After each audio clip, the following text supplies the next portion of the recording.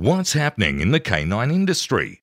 For all the latest news, views, and expert opinions, stay right here for the Canine Paradigm. You'll hear from industry leaders, experts, doyens of the industry, learned colleagues, movers and shakers, and the odd randy guest.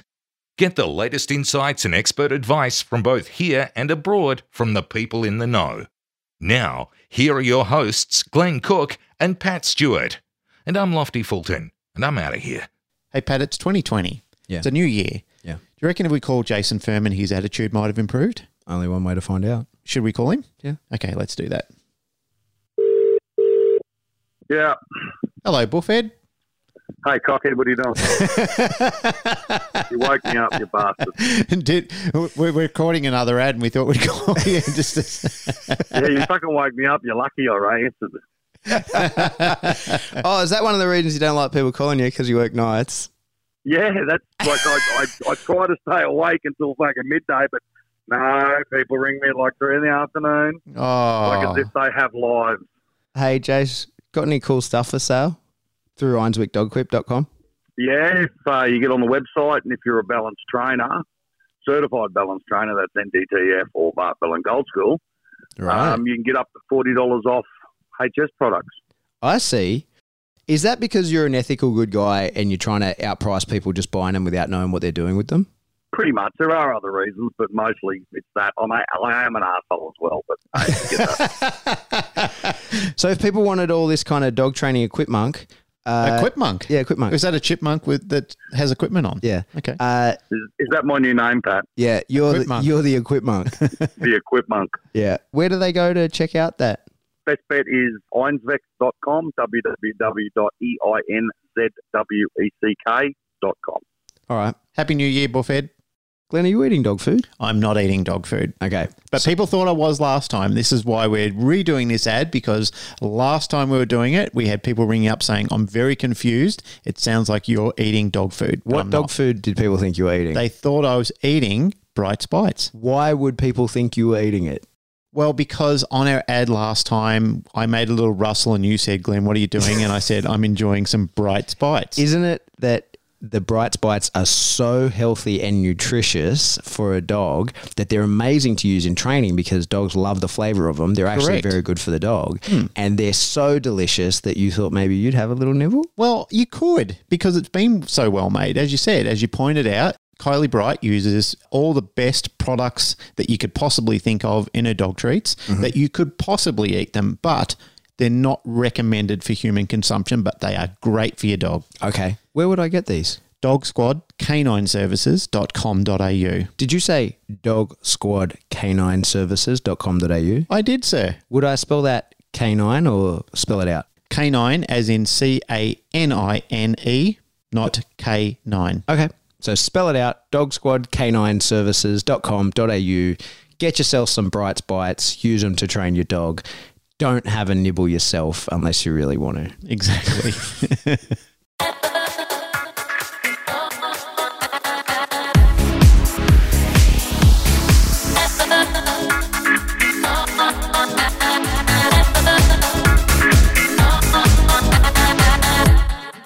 Welcome back to the Canine Paradigm. I'm your host, Pat Stewart, and I'm joined in studio today by my co-host, Glenn Cook. And we're finally here again because last week we just couldn't make it happen. Couldn't do it. Yeah, I know.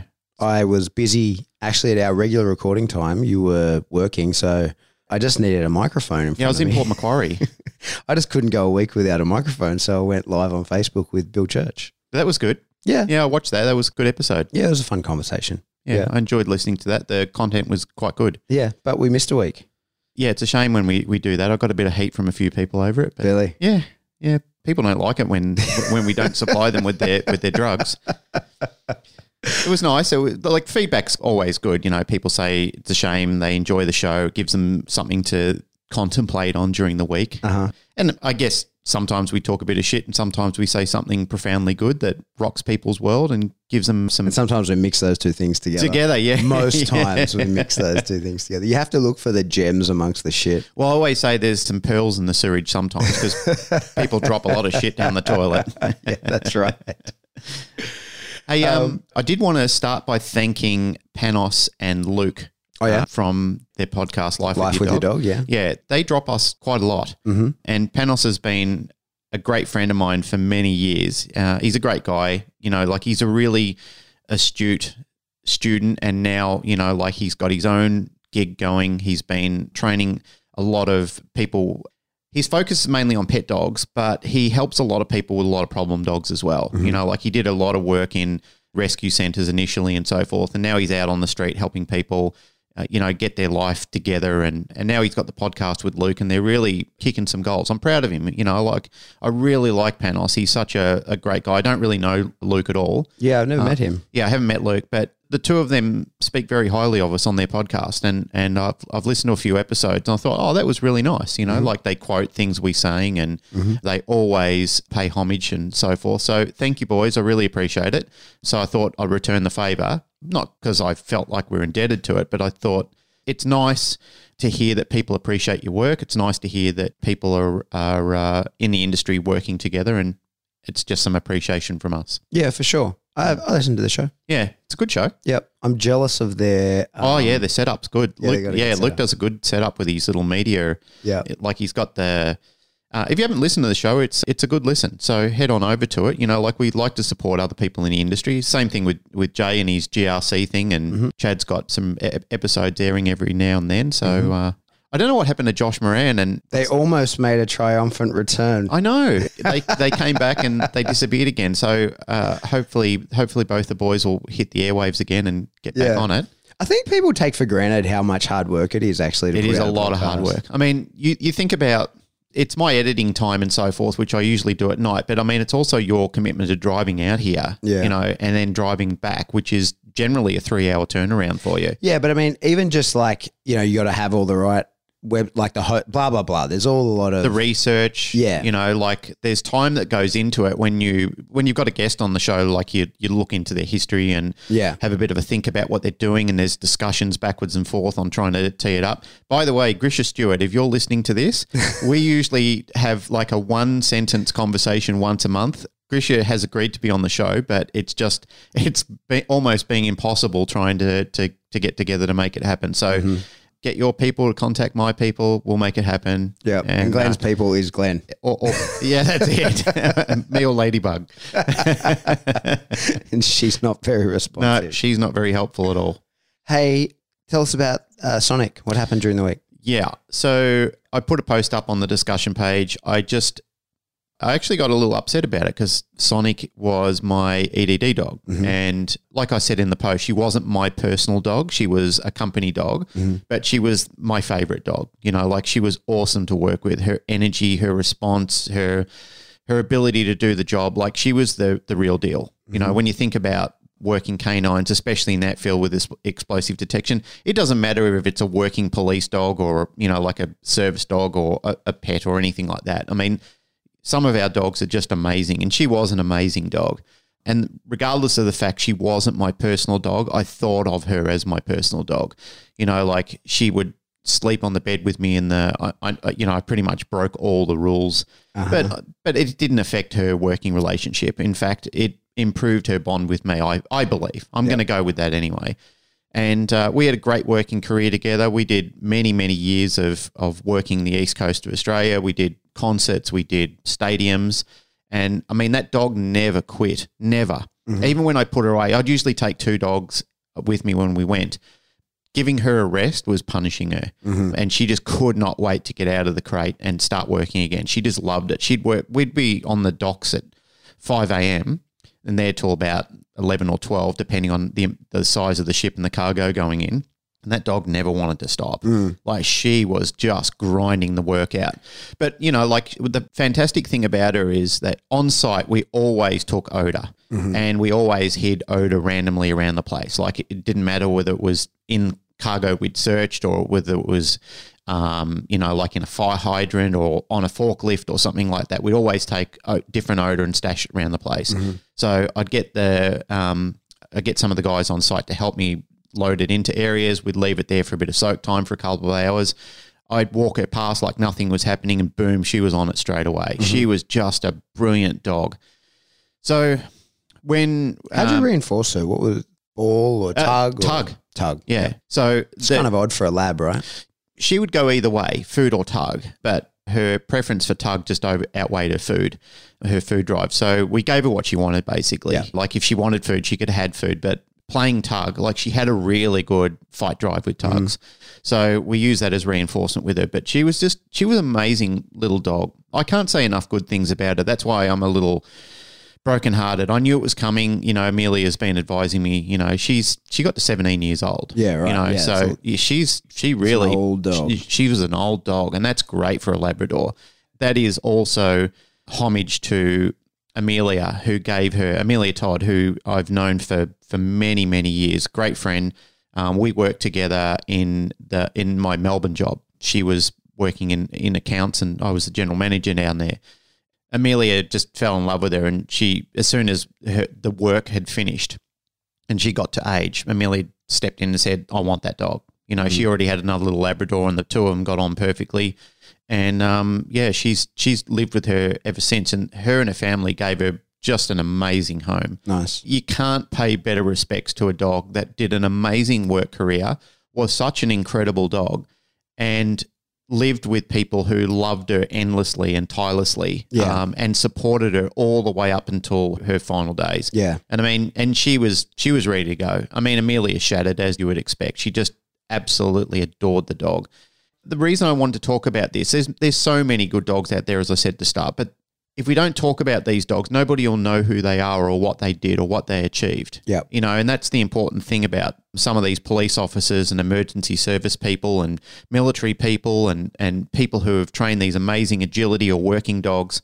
If we don't remember these dogs, they would have done something magnificent, yet we'll never know who they were. You know, and it's a nice thing to pay respect to some of these animals and give them the credibility and the credence they deserve for serving such a great life.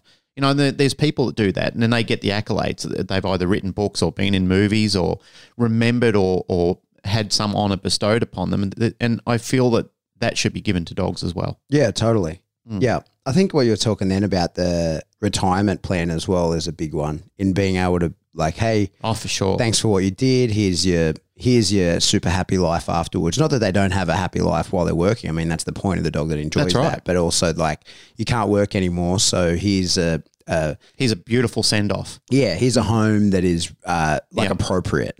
It's important, right? I mean, they give you so much while they're alive. It's important to honour them all the way to the end. Yeah. Remember old mate Roger Mayer? Yeah. Yeah. And his dog, Jeff.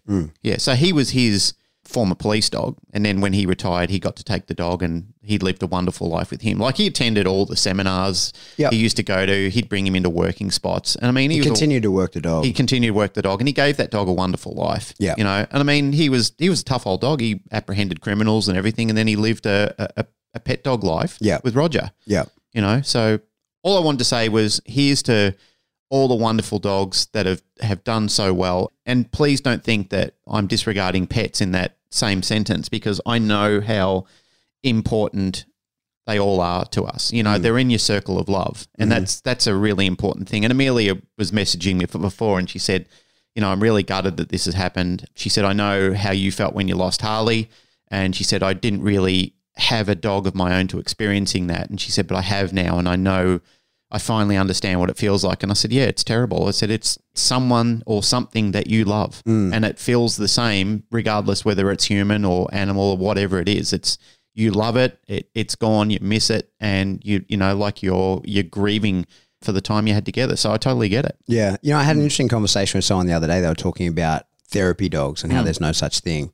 And I was like, well, I think I'd make the case that every dog is a therapy dog. Like I think that every, like whether legally, you know, the definition of that kind of thing, but I think that every dog fills that role for everybody. Or That's cat, kind of, or rabbit, or bird, you know, I mean, it's like I said before, it's having that bond of love where you can actually spend time with them. And I mean, I've seen people that are sitting there with a little bird on their shoulder and just really relishing the moment, you know, like they're just totally lost in the moment that they're feeding that little bird some seed or something like that. Now, the young me would have thought that was stupid, you know, like how could you love a bird or a rabbit or anything like that? What do they give you back? But it's not about what they're physically doing, it's what it means to you at the time. You know, so I've seen children who have had their pets mauled and killed by, you know, other people's dogs before. And I've had to go and defend those dogs in situations. And again, the young me, the person who didn't have the wisdom that I do now and the, I guess, the empathy that I was lacking at the time, I would have thought, you know, it's a rabbit. Yeah. It's a guinea pig. Who cares? You know, just go down to the pet shop and buy another one. They all look the same. It's not the same. I know I've said this before, but it's just not the same. Yeah. Not to that kid. You know, I mean, that's pure heartbreak. Yeah. They've lost something that they went and fed and put water in and changed the hay in and, you know, played with and hung out with and stuff like that. To them, it's an important thing. So I guess we're digressing off the point about what I wanted to make about Sonic, but, you know, love is love. Yeah, that's true. Yeah, and people's pets are, you know, it's a friend, and no matter what pet it is, it's their friend, it's a listener, it's a confidant, you know, like. Absolutely, 100%. Even if, you know, no matter what it is, and the loss of them is huge, you know, whether it's timely or untimely, it always has a massive impact. So, Amelia, I know you listen to the show. I just wanted to let you know the boundless respect I had for you taking on that dog after she served her working career. She was a wonderful dog, but you're also a wonderful owner and family to her. You provided her a beautiful home.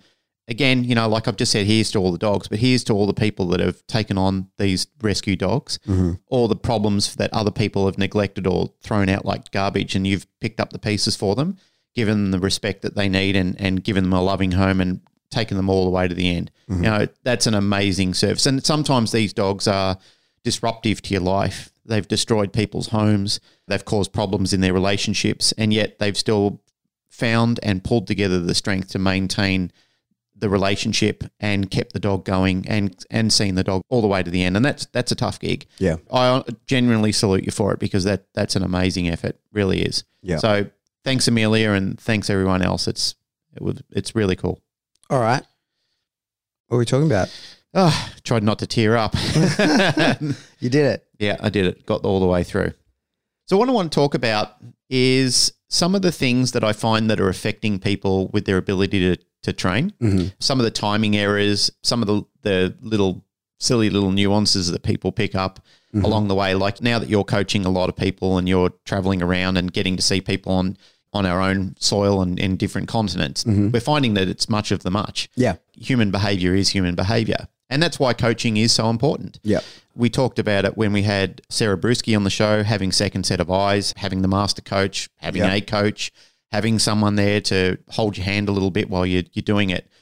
I guess the reason I wanted to talk about this is because it's an observation I have every time we do an NDTF course, or any time I'm watching a seminar, or any time I'm talking to people, coaching them, watching other people coaching.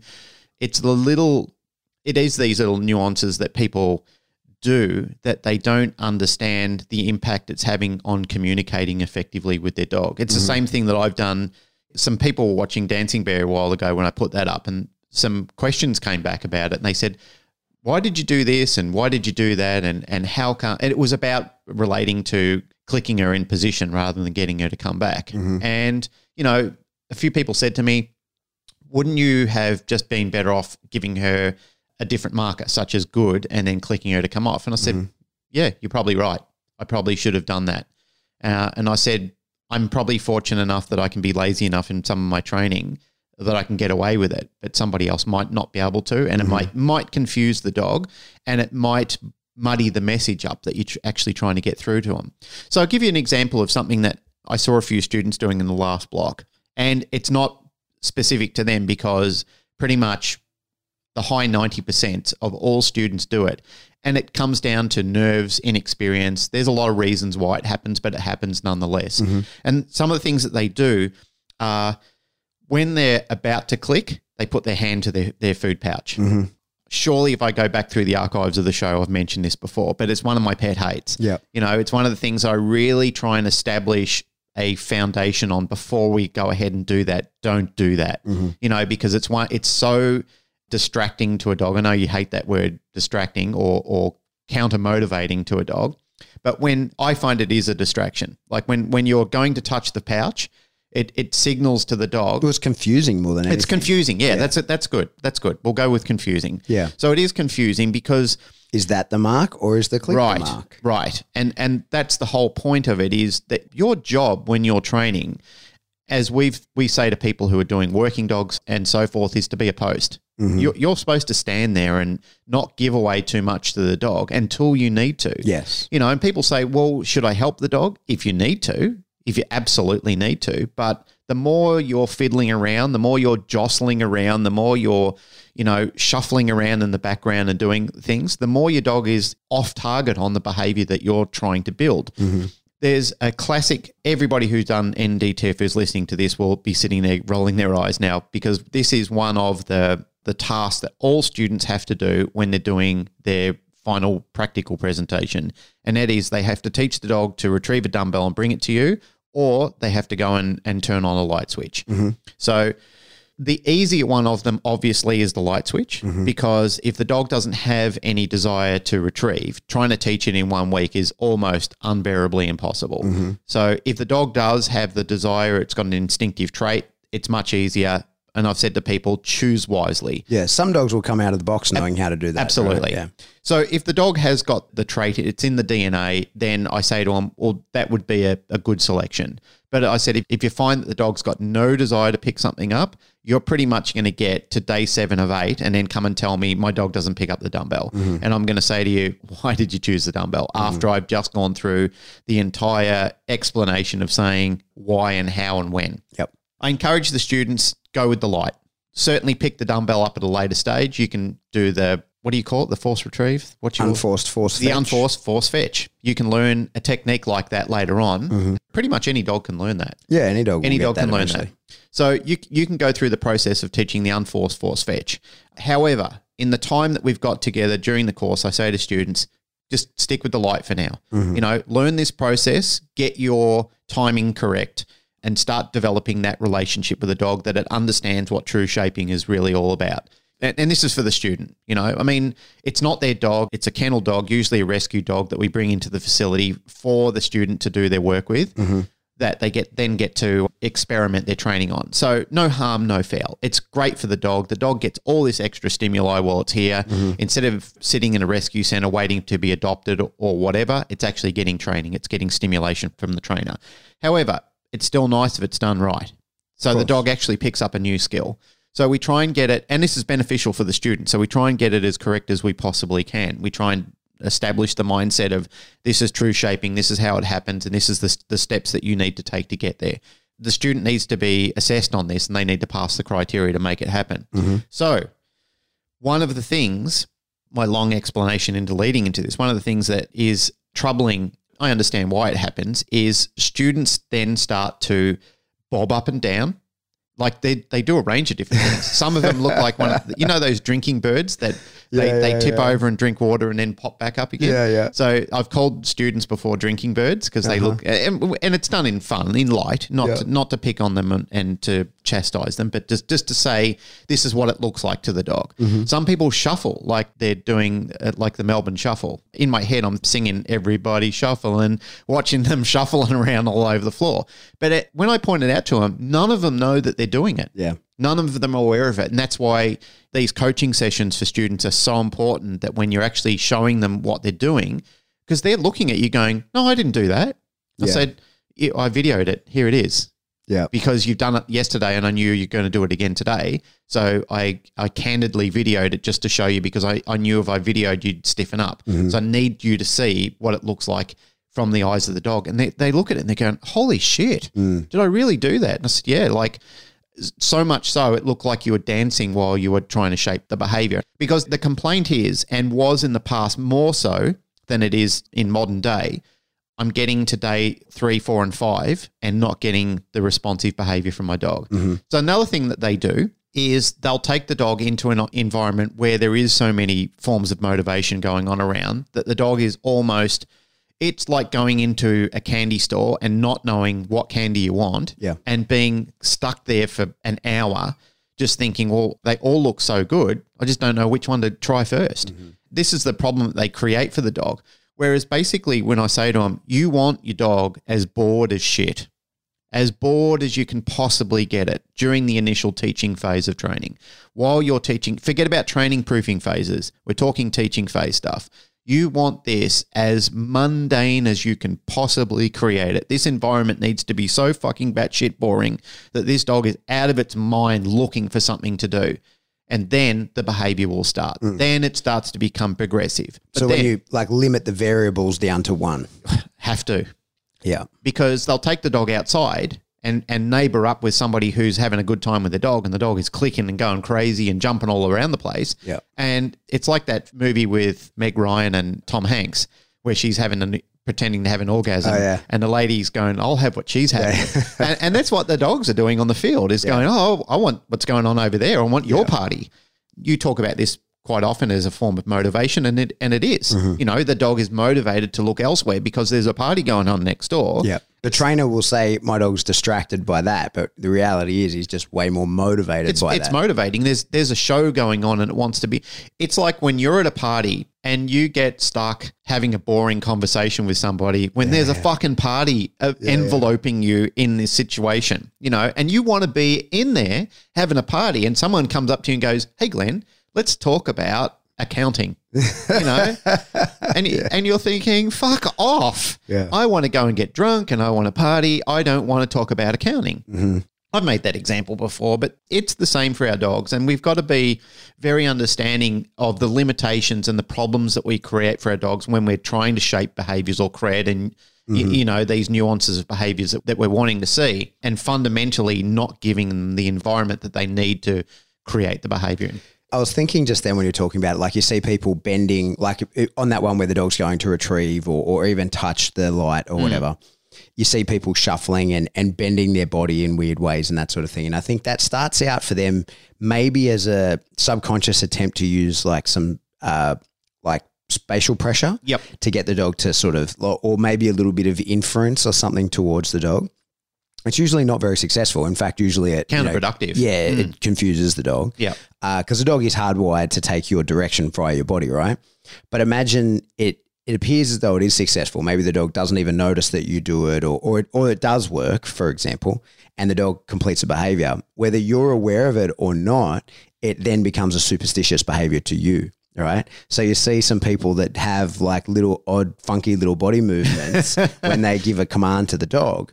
And then because it's a superstitious behavior for you and you do it without noticing and it's always in there, then what happens is the dog does take notice of it. Now, whether it was important to them at the start or not, doesn't matter. It will be important to them at the end. And then when you fade that out, now it turns out, oh, actually my dog doesn't know the command, right? He knows the funny little foot shuffle that you do. And it can be a really hard thing to do. In fact, when you were talking about it then, we've put it in the group before. There's a funny video of me in Remy in his level 2 when he's being driven and I do like a weird little shuffle. But do you know what I was doing? I've watched that a million times trying to figure out what I was working the grip. Like in my head, I was like, you're remote controlling the dog. Yeah, I was trying to like open up my arm so he could get a better. Yeah, because it's a trial, so the decoy's not helping him get a better grip. He's got what he's got, and now she locks him up and drives him. And in my head, I watched it. I must have watched that 1,000 times because I do this weird little shuffle. I'm like, why am I doing that? Like, what? The dog can't see me. It's not like this is I'm trying to help him out, but I was like working the grip of the dog in my own imagination. And it's important to have that stuff pointed out to you, because then if the dog does see me, and then, you know, that becomes a part of it, that becomes a part of the picture. And then absent that, because she can't see you, you're in a blind, or you just don't think to do it that time, whatever, it becomes a problem when it's missing. It's never a problem while it's working. It's only a problem when you can't give it, right? So I think that a lot, like, listening to you then, definitely people are confusing their dog, giving themselves a setback. Yeah. But then when they don't confuse the dog and it still works, then that becomes a part that has to be gotten rid of. It's a lure without the lure. Yeah, again, mentioning Sarah Brewski when she was talking about having these behaviours that you have to try and fade out later, and that becomes a problem for you. What I usually try and encourage people is don't create them in the origins of your behaviours. You know, try to do it as pure as you possibly can, giving thought to it. These are hard habits to break. They're very hard because, you know, sometimes you're very hardwired into the behaviour yourself, like you said, and you don't understand you're doing it, but you've always done it in some way, shape or form. You know, like it's been a part of your strategy or a coping mechanism, something you've picked up along the way, something that you've done in other sports or other things that you've been doing where it didn't matter. It didn't really matter, but now you're controlling another entity, another species, you know, and that species is, its hardwiring is, as you, again, another point you made is to follow along with what you're doing, to take the lead from you, to say, okay, well, you're obviously doing this, it's important, it's part of our programming. I need to pay attention to what you're doing. And that can be crippling to people's progress, especially when things are on a time limit. You know, like it doesn't matter so much. Well, it does matter, but it doesn't matter so much when it's your own dog and you're just fluffing around with your dog. No harm, no foul. Like if you don't have any expectations and you're only doing it to entertain yourself, that's fine. Yeah, exactly. It's no problem. It's still better if you don't do it. But when you're training dogs for any form of application where there is a time limit on it, it really does matter. That's where you really have to respect the discipline of a lot of these magnificent trainers out there who really understand the impact that they're having by the impact they're having by performing these little behaviors, you know, and they go to great lengths to really stop themselves from doing it. Yeah. You know, and sometimes it's like trying not to hiccup when you got the hiccups, you know, like you have to be really conscious of stopping yourself from doing it and almost try little forms of meditation not to do it. I'm guilty of it as well. But now, over many years of doing the discipline, I can be like a tree, so goddamn boring that the dog is thinking, well, you got nothing. You know, there's nothing to feed from you. And he's not touching the food pouch or he's not putting his hands in his pockets or shuffling around. This is all things you do later in life, you know, like when you're getting to training stage proofing phase, of course you bring all that in. Yeah. You do everything and all of it to try and trap the dog into, the dog's then got to realize this is a trap. You know, I'm not going into those behaviors. But in the early stages while it's learning, it's very difficult. In fact,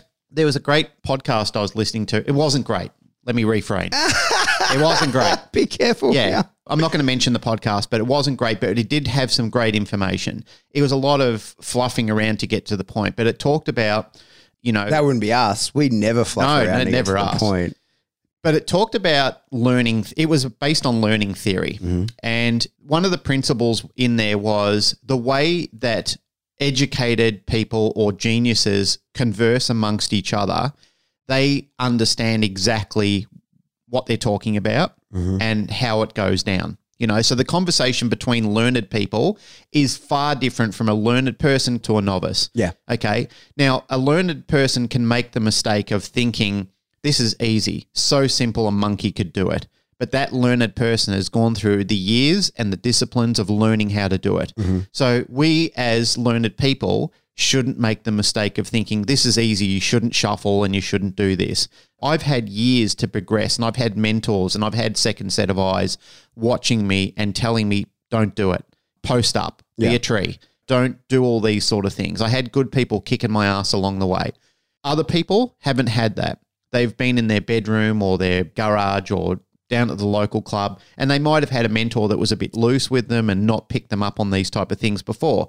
So when you look at them, rather than just think, hey, tell them this is easy, you shouldn't be doing this or anything like this, let them know what it is they're doing and let them know what they need to do to fix it. Because to them, it's not easy. Yeah. You know, like for a person who's never played piano, like if you're a gifted musician and somebody, chopsticks is difficult for them. Yeah. You know, they don't have the neurological pathway in their head to know or not know how to do it. Yeah. I think in all those kinds of things, a lot of people that are involved in the dog industry understand behavioral science very, very well, but they can only apply it to dogs and they forget that it actually applies to people as well. Well, it has to. That's the connector that you need to, unless you're training the dog, which is rarely the case. Yeah. You know, I mean, most of the time we're coaching people. So, you know, like in your example there, people are leaning in an odd way towards a dog or they're shuffling their feet or something like that. And as a coach and as a trainer, most people look at that and say, stop leaning, right? Or they say, don't shuffle your feet. And we know that that's a much more difficult thing to do than if we say to them like an alternate behavior. right? Yep. I need you to stand straight and achieve that by leaning against this wall, right? Don't let your back come off that wall. So we give you a criteria, because a criteria that is met is a lot easier to achieve than a criteria that is not met. Like, don't do something leaves room for interpretation of maybe now I do something wrong.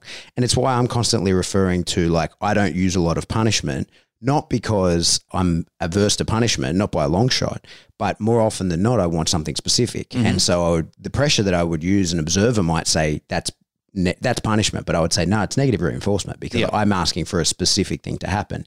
Now, whether we're going to use negative reinforcement or positive reinforcement, irrelevant, right? Like, but what we're saying is it's usually better if you notice that you have a bad habit and you say, like, I find myself leaning to give an inference to the dog or shuffling my feet around, give yourself a criteria of I stand leaning against the wall, right? And I have to maintain contact with both my shoulder blades. Like both my shoulders have to be in contact with the wall. And now I stop inferring with the dog. I can't keep my shoulders against the wall and use my shoulders as an inference to the dog at the same time. Impossible, right? So an alternate behavior.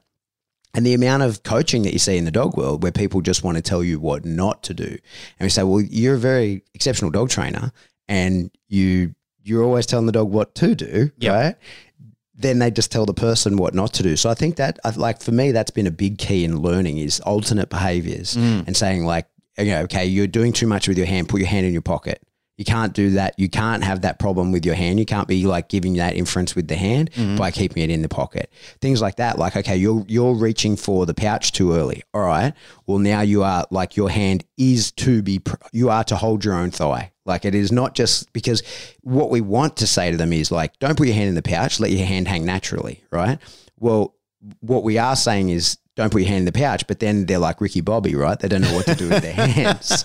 And that for me was a big one when, like, I started teaching like a proper competition style heel, a heel that I'll be assessed against. Because before that, when I was teaching just street dogs to heel, I personally like to leave my hand kind of next to their head, and so that I can hold their head and control it in the movements. And if you've got a street dog, like, you can kind of point them where they're going, but that's not allowed in competition. So I found myself, it's a guide. Yeah, it's a guide, and it's a double command. And I found myself much like Ricky Bobby, where I just didn't know what to do with my left hand. I truly didn't know where to put it, and had to, like, found myself putting it in all kinds of positions where I was like, no, okay, now I need to give myself a task of where is this hand going to go? And if you see, that's largely why I use that healing stick, because it gives me a reference point of where to put my hand. Like that, this is something I can do with my left hand, rather than saying, like, don't put it in the problem space. Well, now it's picking my nose and I'm scratching my head and I'm doing all kinds of things. Like, put it here specifically, right here. This is the place for that to be. So I think that's a big one. Like, keep in mind.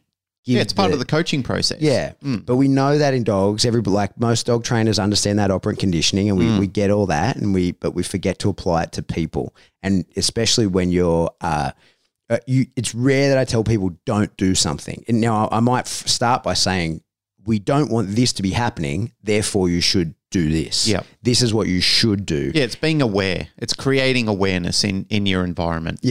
For sure. The other side of all that kind of stuff we're talking about is the preparation for the sessions. And I think that, like, for me, something that really makes my skin itchy is like haphazard dog training. I really dislike when the dog comes out and then we're just kind of fluffing around, because the moment the dog comes out, he's learning. Right. And, you know, one of the worst things that sort of, it upsets me, and I've been put in this position by a few people as well, is they just bring the dog out and, you know, we're talking, you know, generally, and they say, so we're here to work with the dog, and, you know, he's super reactive and constantly blows up at men with beards. And for the last 5 minutes while we've been talking, the dog's been sitting on the floor doing nothing. And then I say, okay, well, you're here talking to the man with a beard, and the dog's been doing exactly what we want, and we haven't reinforced it. Right. Yeah, we're waiting. 100%. We're waiting for it to go bad. God, how many times have we seen that happen? Yeah, it happens all the time, right? And so that's one of the things that really grinds me, or like, not grinds me, but makes my skin itchy. And that, like, I really dislike haphazard dog training. I can go one next. That they try and then trigger the dog to behave in the way that they're explaining to you. Like, they almost want you to see the behavior, so they create the situation where the dog feels, well, now I've got no alternative than to respond that way because you're leading me into the behavior, and then they want to kick the dog's ass for it after it. Yeah. It's like, okay, I'm giving you permission to act like this, but as soon as you do it, I'm putting a boot up your ass. Yeah. Yeah. I think it relates to, there's a saying that I got taught in the army. They call it the 6 Ps. I think people who aren't so potty mouthed call it the 5 Ps. Yeah. But we call that prior preparation prevents piss poor performance. Yeah. And that's so important to us. And I've totally carried that over into like all the dog training that I do is I always have a plan. Yeah. And what I never do is put myself in a position to not know what to do. So I have a plan with everything, every interaction I have with the dog, whether it's your dog, my dog, someone else's dog, right? A dog I'm training or someone else's dog they're training, I'm counseling the person, a session with my own dog, is that I have a plan. And every plan has like a 2 branch plans, right? So we have our like most likely course of action. So this is what I think is going to happen, right? When I get the dog out and I am training on this field in this location with this reinforcer, I have my most likely course of action is that the dog is going to be in a habit of compliance. The dog's going to be motivated for what I want to do. And of course, like my plan is designed around my most likely course of action. But then I also have my most dangerous course of action. And my plan that I design around my most likely course of action has to be able to fit around my most dangerous course of action. So that while everything's going well, I have thought about what could go wrong. Yeah. Right. And now in the army, we would say most dangerous course of action because, we're dealing in danger. But you could apply, put in exchange dangerous for, unfortunate, right? Or unplanned, but nothing should be unplanned because it's beginning with the end in mind. Yeah. So it's like, okay, I'm going to go out onto the field and if my dog does well, most likely course of action, this is how I intend to pay with my dog. Yep. And because I'm at this level of training, because I'm at X level of training, I'm dealing in Y state of arousal, which means I'm providing Z reinforcer. And so I know that I have a plan for that. I intentionally want to bring my dog to a medium level of arousal because I'm beginning to proof a behavior that I taught in the last session. Yep. In order to achieve that, I've brought the frisbee and I'm going to let him know he's working for the frisbee so that he maintains that level of arousal. Now I'm going to work on this behavior and I'm doing it in the dog park because that's where I need to start working on distractions, right? So that's my most likely course of action. What can happen? My dog decides today that today's the day he doesn't want the frisbee. I've got to be prepared for that. All right, well, how am I going to compel him into doing that? All right, now he suddenly realizes that he doesn't know the behavior that I taught him the other day. How am I going to assess whether he's paying me off versus actually doesn't know the behavior and I've made too big a link? Yep. Okay, now I'm in the dog park because that's the area I have to train and I have a rogue dog that comes over and wants to interfere with my dog. Am I going to leave or am I going to work through that? Or am I going to manage that other dog? Am I going to manage the risk of that dog? Is that dog friendly? Is that dog there to be aggressive? Has the owner got control of that dog? Like these are all things that never should take anybody by surprise, all right? And this is what we talk about, like prior preparation preventing piss poor performance. Like whenever I take my dog out, I know exactly how I'm going to deal with every one of those situations. Yep. Does it require a whole heap of thought? No, like because I'm driving to where I'm going, it's like a 5-minute sort of, this is my intention along the way. And I have a training plan and I know like where I'm working towards with my dog. And I know where I'm going is going to cause a certain amount of arousal. So all these sorts of things are taken care of for me. It's plug and play that just goes into the slot. But then I need to know, and these are the things that you have to think through and never put yourself in a position not to be dealing with them, is like when something goes wrong, how am I going to manage that? And is that an environmental thing that can go wrong? Like, am I going to have to look externally? Or is that something between me and my dog that can go wrong? Am I going to have to look internally and manage my dog? That's the difference between good training and bad training. Yeah. And you could be the world's best dog trainer and have the greatest skill, but if you don't mitigate all those risks and have all your different branch plans of, okay, what's going to happen at this decision point, that's how you achieve nothing.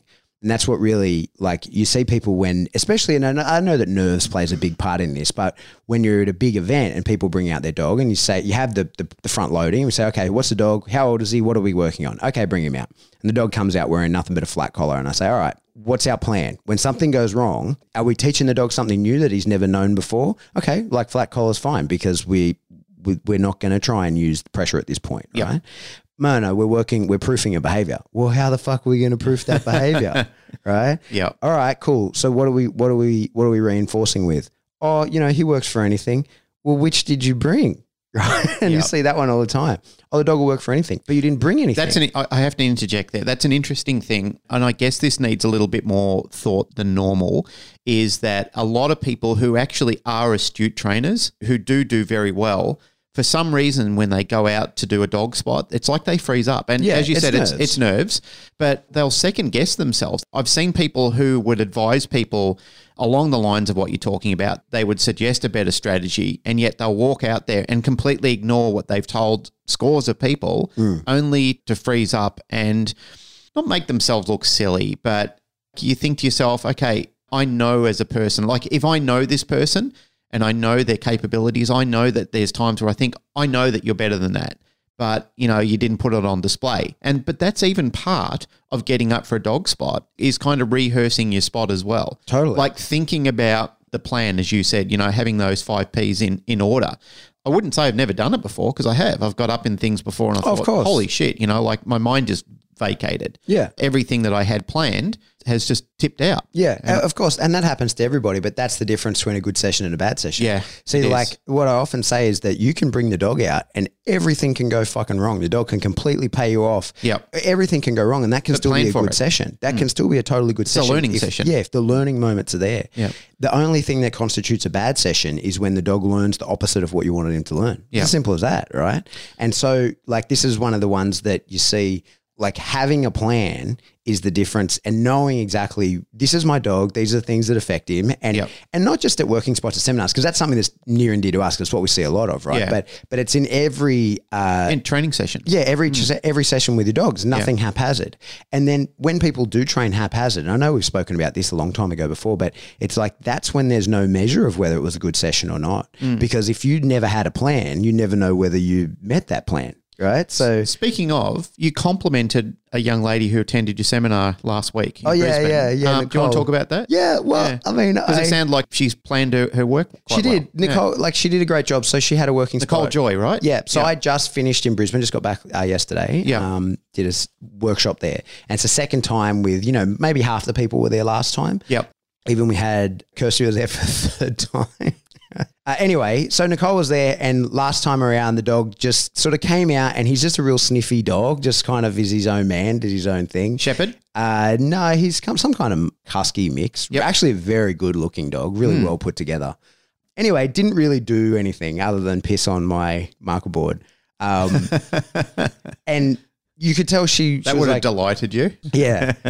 And you could tell at the time, she was like, he normally does stuff, and she was kind of embarrassed by it, like everybody always is. And I say, this is, as I always say to people at events like that, this is the worst possible conditions to train a dog under, like the worst possible. First of all, we're usually at a dog training place or a daycare or something like that. So there's a heap of dog scent all over the place. Yeah. You're training in an area where other people have just been training. And we've just been talking about this, how much of an effect it has on the dogs. Yeah. So you're training in an area where other people have just been training, and likely they've dropped food, even if not on purpose. There's the particles of food all over the floor, right? Yep. So the dog knows that there's sense that it's interested in for free on the floor. Yep. And we always say, don't be nervous, don't be embarrassed, because you're in front of, between 30 to 100 of your peers. Who aren't going to judge you. Yeah, and I always say, don't worry, they're not judging you while they're judging the fuck out of you. And these days, everyone's got their mobile phones and they're all filming it. So if you're going to make a mistake, that someone's got that on record to hold over you for the rest of your life, right? Yep.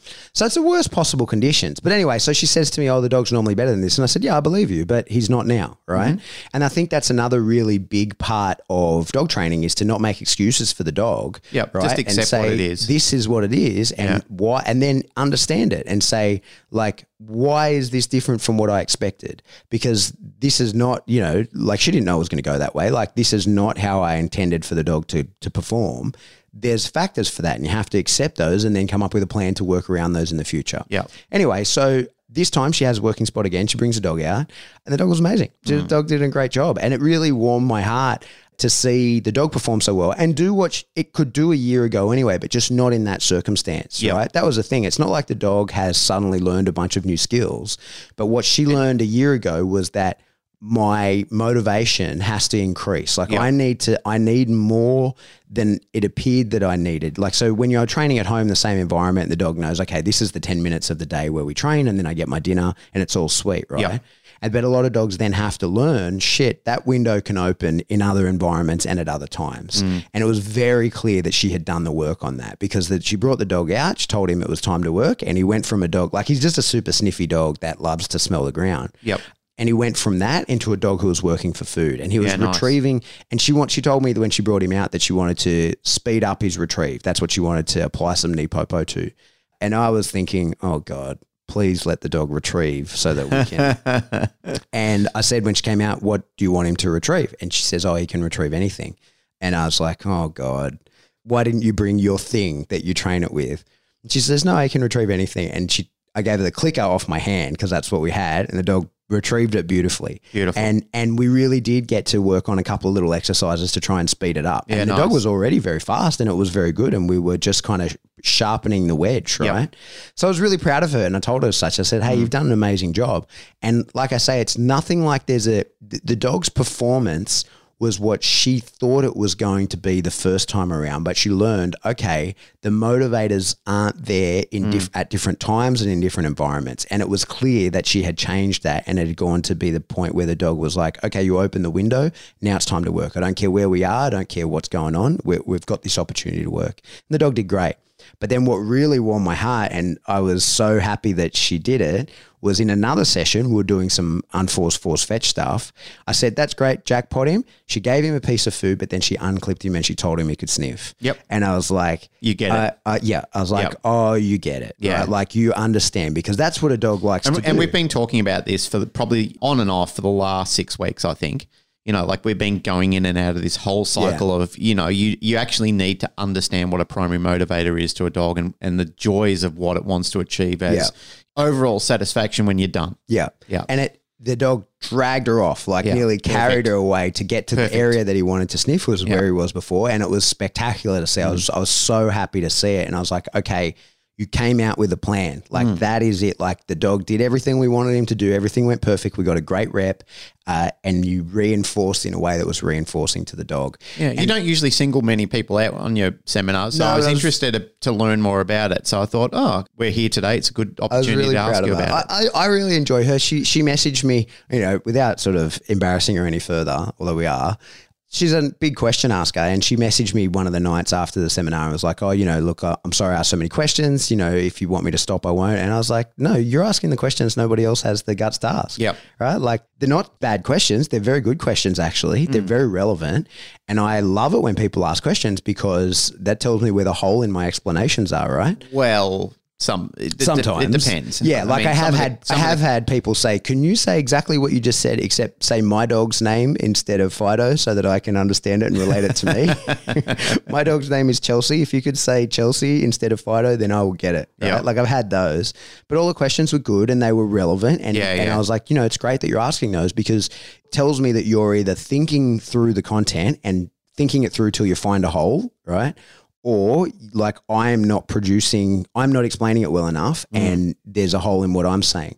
And you're not the only person that is glad that information came out after you asked the question. So anyway, I'm really happy with her. Good work, Nicole. Sorry for embarrassing you any further, but I was really happy with the performance of your dog. It just made me happy to think that over the 12 months or whatever it is since I was there, that we see an astronomical change. The dog does a great job. Yeah. Don't those students make such a difference for you? Yeah, they do. You know, they really do. Like, some people think that being a trainer and going and doing these seminars, it's about the money or whatever it is. But I mean, those moments are really the ones that define it for you. Totally. Like I was just talking to you in the kitchen before about a young lady that I've been working with, and I'm going to put some video up at some stage of the progress that she's made with her dog. So the lady's name is Georgia Brown, Sweet Georgia Brown. Mm-hmm. Hell of a name. Yeah, I know. Yeah.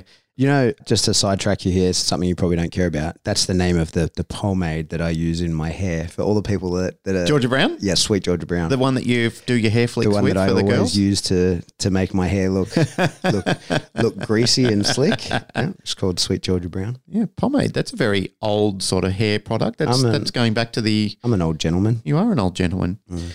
So, Georgia Brown, she's a NDTF student. She has a dog called Laker, who's a a Stafford crossed sort of dog.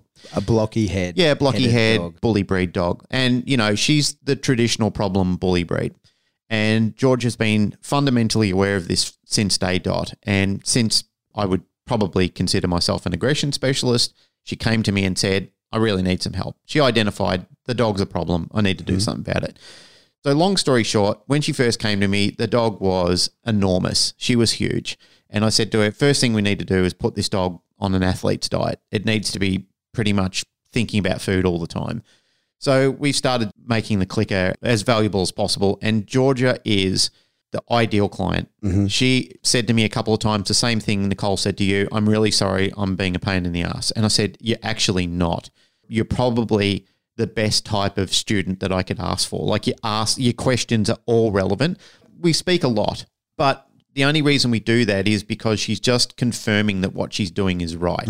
So rather than just continue to make a silly series of events that are wrong and then ask me to unravel them all during the week, she just checks in to say, okay, so I've done stage 1 and 2. I'm just going to check that stage 3 and 4 are on track with what we want to do, because her dog had some serious problems, people and dog aggression. Now, I've got videos with her and Sweats, who we all know as Jazz. Yeah. I better say it's Jazz Whiting, but Super Jazz. But we've got video in the shed of Jazz with the dog, like jumping on her lap and kissing her in the face and everything like that, like having a great time with her. And this is the first meeting that her and Jazz have had. So I've been convincing Georgia that she really needs to do GRC. Yep. You know, I've said this will be Noseworks or GRC will be a fabulous event for this dog. It will give her something to aspire to, you know, a job to do, which is what these type of dogs need.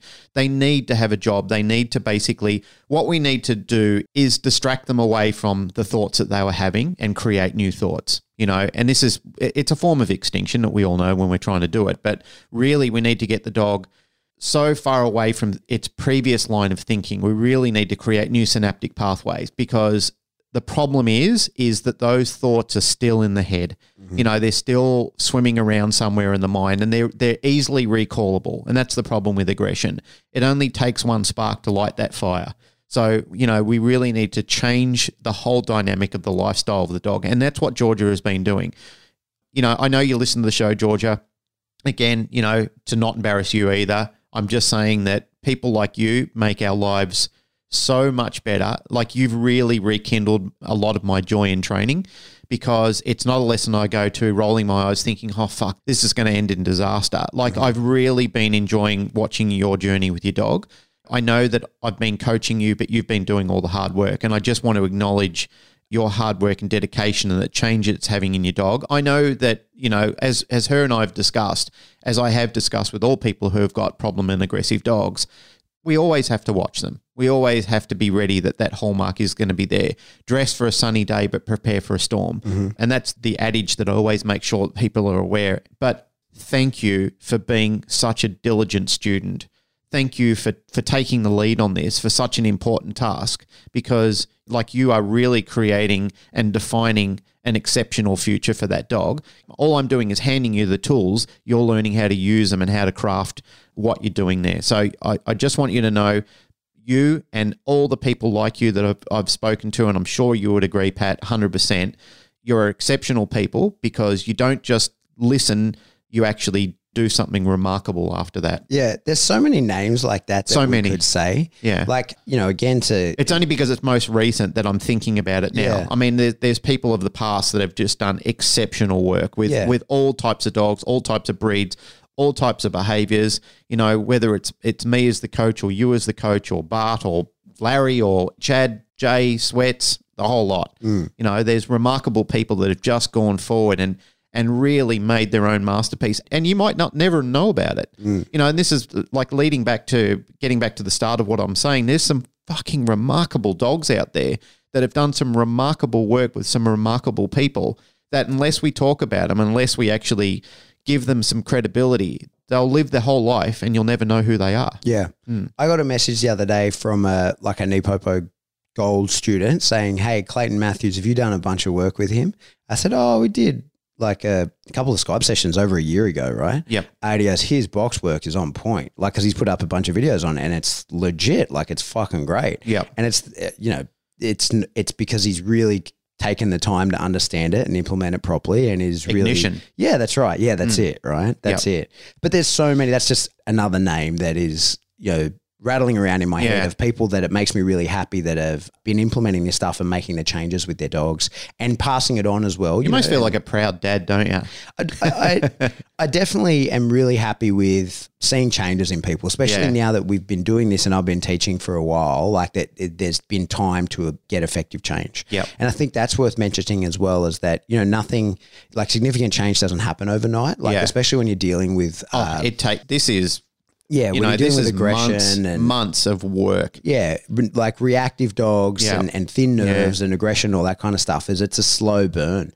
But even marker boxes and box work and so forth, it's a skill. You need dedication. You need commitment. You need somebody that's going to go out there every day and, like, as you said, sharpening the wedge, and this is so important because without this, the dog basically is on a negative feedback loop because it just doesn't understand what it's doing. And, it sort of senses your disappointment in it, but really you should be disappointed in yourself because the dog is a product of its environment. It's created through what you show it to do. Yeah. Otherwise, it's something that I repeat frequently for those who care to listen, but dogs aren't misbehaving. They're just behaving the way they know how to behave because that's the environment that you have set the dog up in. Yeah, I think it's very important to acknowledge the role of genetics, and it's easy for two guys sitting here with like purpose-bred dogs to say like, I'm actually showing people things that I'm doing with Ladybug because she is the wrong type of dog for some of these behaviors. But I mean, like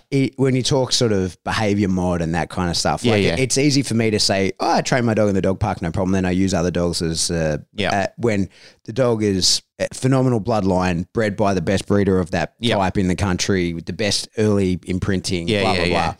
But, the reason I bring that up is because every dog is, like you say, every dog is a reflection of its environment, right? Yep. But we also acknowledge that there's mishaps. It's the same with, people are born not right sometimes. Yeah, that's right. Like their thinking processes are not in line with normal thinking processes. And this isn't a dig at mental illness at all. No, but we acknowledge the fact that some dogs on their best day and in their very best version of themselves with the best trainer on the planet is still not as good as my dog on his worst day, right? Yep. Just purely on genetics. Yep. Like take the training component part of it. Like that's just pure. Some dogs will never herd. Some dogs will never do bite work. Some dogs are lousy at detection. Yeah.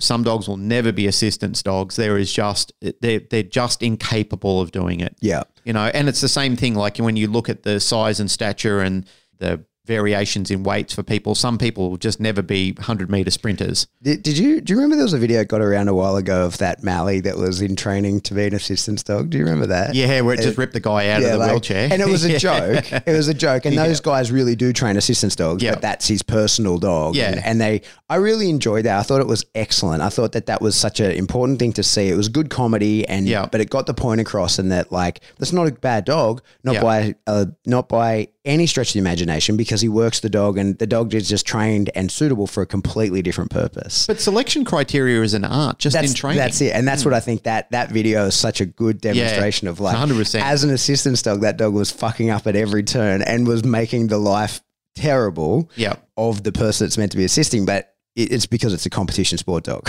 right? Like it's been totally rare. Like my dog is fantastic for what I want, but he's a headache in so many other regards. Like he would be the worst if he was meant to be an assistance dog. You imagine him as a blind dog, he'd lead people into traffic. He'd get himself and the person killed as quickly as possible. Poor Remy.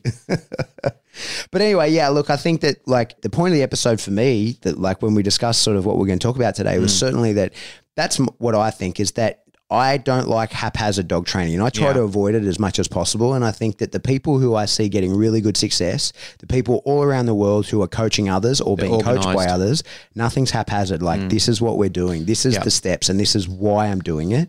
And I had kind of a speech to people on the weekend about decoying, because there were some people interested in crossing over sports and maybe going from the sleeve sports to the suit sports and stuff like that. And it's a tricky part is when people say, who do you recommend as a decoy here? And I said, well, I don't know, right? Like that's a really hard question to answer, because are we talking about working a dog or developing a dog? Because that's a different thing.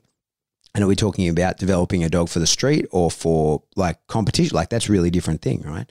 But I think that my advice to everybody in that regard was at any point during training, you should be able to tell the decoy, ask the decoy, why are you doing that? And they should have an answer. Yep. It's as simple as that. Yeah, it's a team thing, not a dictatorship. But now they may not want to answer right there because they're busy doing it. But you should say like every single action that the decoy has while they're working the dog has an endpoint. There's a reason I'm doing this. There's a goal. Yeah. But then it's shaping. There's criteria to develop. That's right. But then I then said to these people, it was like, don't be demanding that knowledge from the decoy if you can't do that yourself. Yep. Like at any minute in the training session, you should be able to pause and if someone said, why are you doing that? Why is your dog here now? Why is that dog in this situation? Why are you using that reinforcer? Why are you using that tool on your dog? Why do you continually put me on a back tie or my dog on a back tie when you're doing training? Exactly, right? Yeah, because you're a lousy handler. That's it.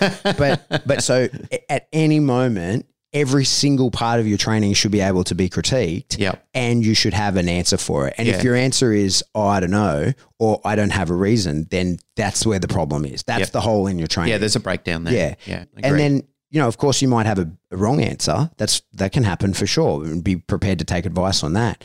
And I put myself out there for critique all the time. I think it's very, very important. But I think nothing haphazard. And I feel like when you're training, if your goal is to make advances in anything, no matter what you're doing, whether it's dogs or anything else, nothing haphazard. Like there is a reason I'm doing this and it might not be the right reason and you might be wrong in that moment. But so long as you have a reason and a goal and a plan, then you're going to be making advances. You're totally going to be like on the right track. Yeah. Oh, there's something I wanted to talk about and it's been bugging me for a long time. I want to bring it up.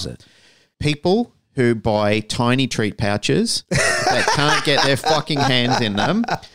You drive me absolutely crazy. Okay. Like, please, guys, you've got to be aware. Like, Pat's just been really laying it out, the importance of planning. I mean, this is one of the things that you plan for at the start.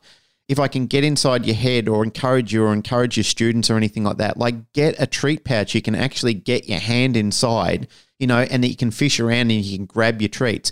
And when you're using treats, don't have these massive blocks of, they're almost like 2 inches by 2 inches big and then wonder why you give the dog 2 and that's the end of the session. You know, like all of these tiny little things add up to why you're having problems in training. You know, like you've just gone through a list of the importance of getting your shit squared away. I can't tell you how many times I've been to seminars, coached NDTF, and students have got these, like, they're almost like utility belts. They've got more things hanging off them that they'll never use or don't need. And the important function that it's there for is to store the treats in, and they can't even get their frigging hand in. Like, they're fishing around for 5 minutes. I'm just sitting there with my watch going, oh, the time passed like 4 minutes and 50 seconds ago. You know, like you're well past it. Like, disassociation's not even a thing now. Like, it doesn't even know what it's all about. So these type of things, I know that sounds silly and it's like I've just inserted it into an important topic, but if you think about it, that's all part of what we're talking about. It is, what do you say? Excellence is mastery of the basics. Mastery of the basics.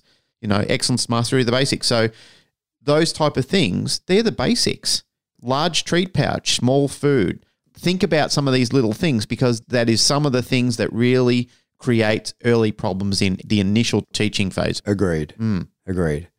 Hey, let's wrap it up. Yeah. One thing I do want to say, I've been meaning to do this for a couple of episodes, but I've been forgetting, is for our Australian listeners, a lot of people always asking, how do I get into decoying, blah, blah, blah. It's constant and it's a hard thing to do. Yep. And we have many people that want to come to the club and at the moment we're in preparation for trials. So we can't be allowing people to, like, we're trying to get the dogs onto, we're finishing behaviors rather than allowing setbacks of an unknown decoy. But the way to get into learning to decoy is to go to Sean Edwards's decoy school. Absolutely. That is the way to do it. So not just for Australian listeners, because he does them all over the world, but for the guys here, for people that are asking me, how do I get into it? That is how you do it. You go to that seminar and it's happening here first weekend in May and you're crazy if you're not there. Sean. There are some world-class decoys out there and Sean is amongst them. That's right. And has a process for teaching people how to do that. So that is how you do it. Excellent educator and a wonderful person too. That's right. Yeah. Right. And so